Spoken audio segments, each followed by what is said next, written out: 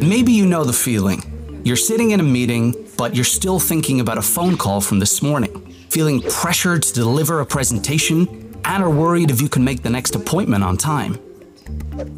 At the same time, you're trying to follow your colleague's conversation. Perhaps your colleague is feeling irritated as well and gets the feeling that she cannot get through to you at all.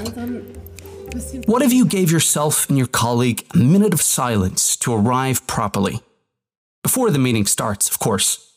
Just sit upright and comfortable and draw your attention to your breath, right in this moment. Perceive every inhalation, every exhalation consciously.